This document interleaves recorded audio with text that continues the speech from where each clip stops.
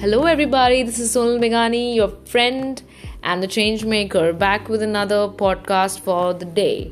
Hope you all are doing well and had an amazing Sunday.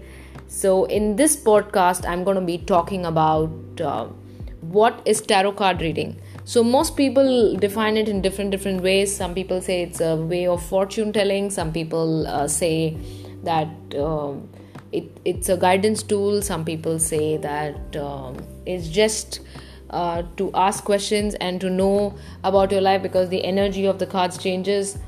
Different people define it in different way, but tarot card reading is basically giving clarity in life, right? You might be stuck at some point of your life, and through the tarot cards we can actually see through how you can make a difference in your life, right? So that's what tarot card reading helps us to do.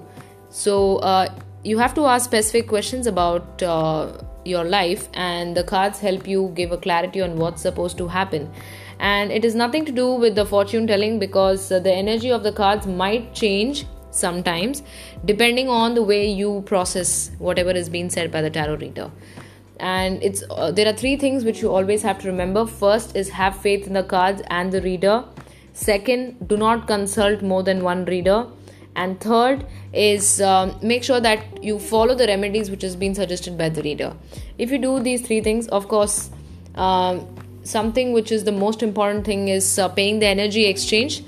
If you feel that the tarot reader is too expensive, then you can find somebody else. But energy exchange is mandatory because the tarot reader exchanges their valuable guidance to you, right? To make your life simple. So that's about tarot card reading. If you have never done it with me, message me on SBENGANI on Instagram. Have a wonderful day and God bless you with the best.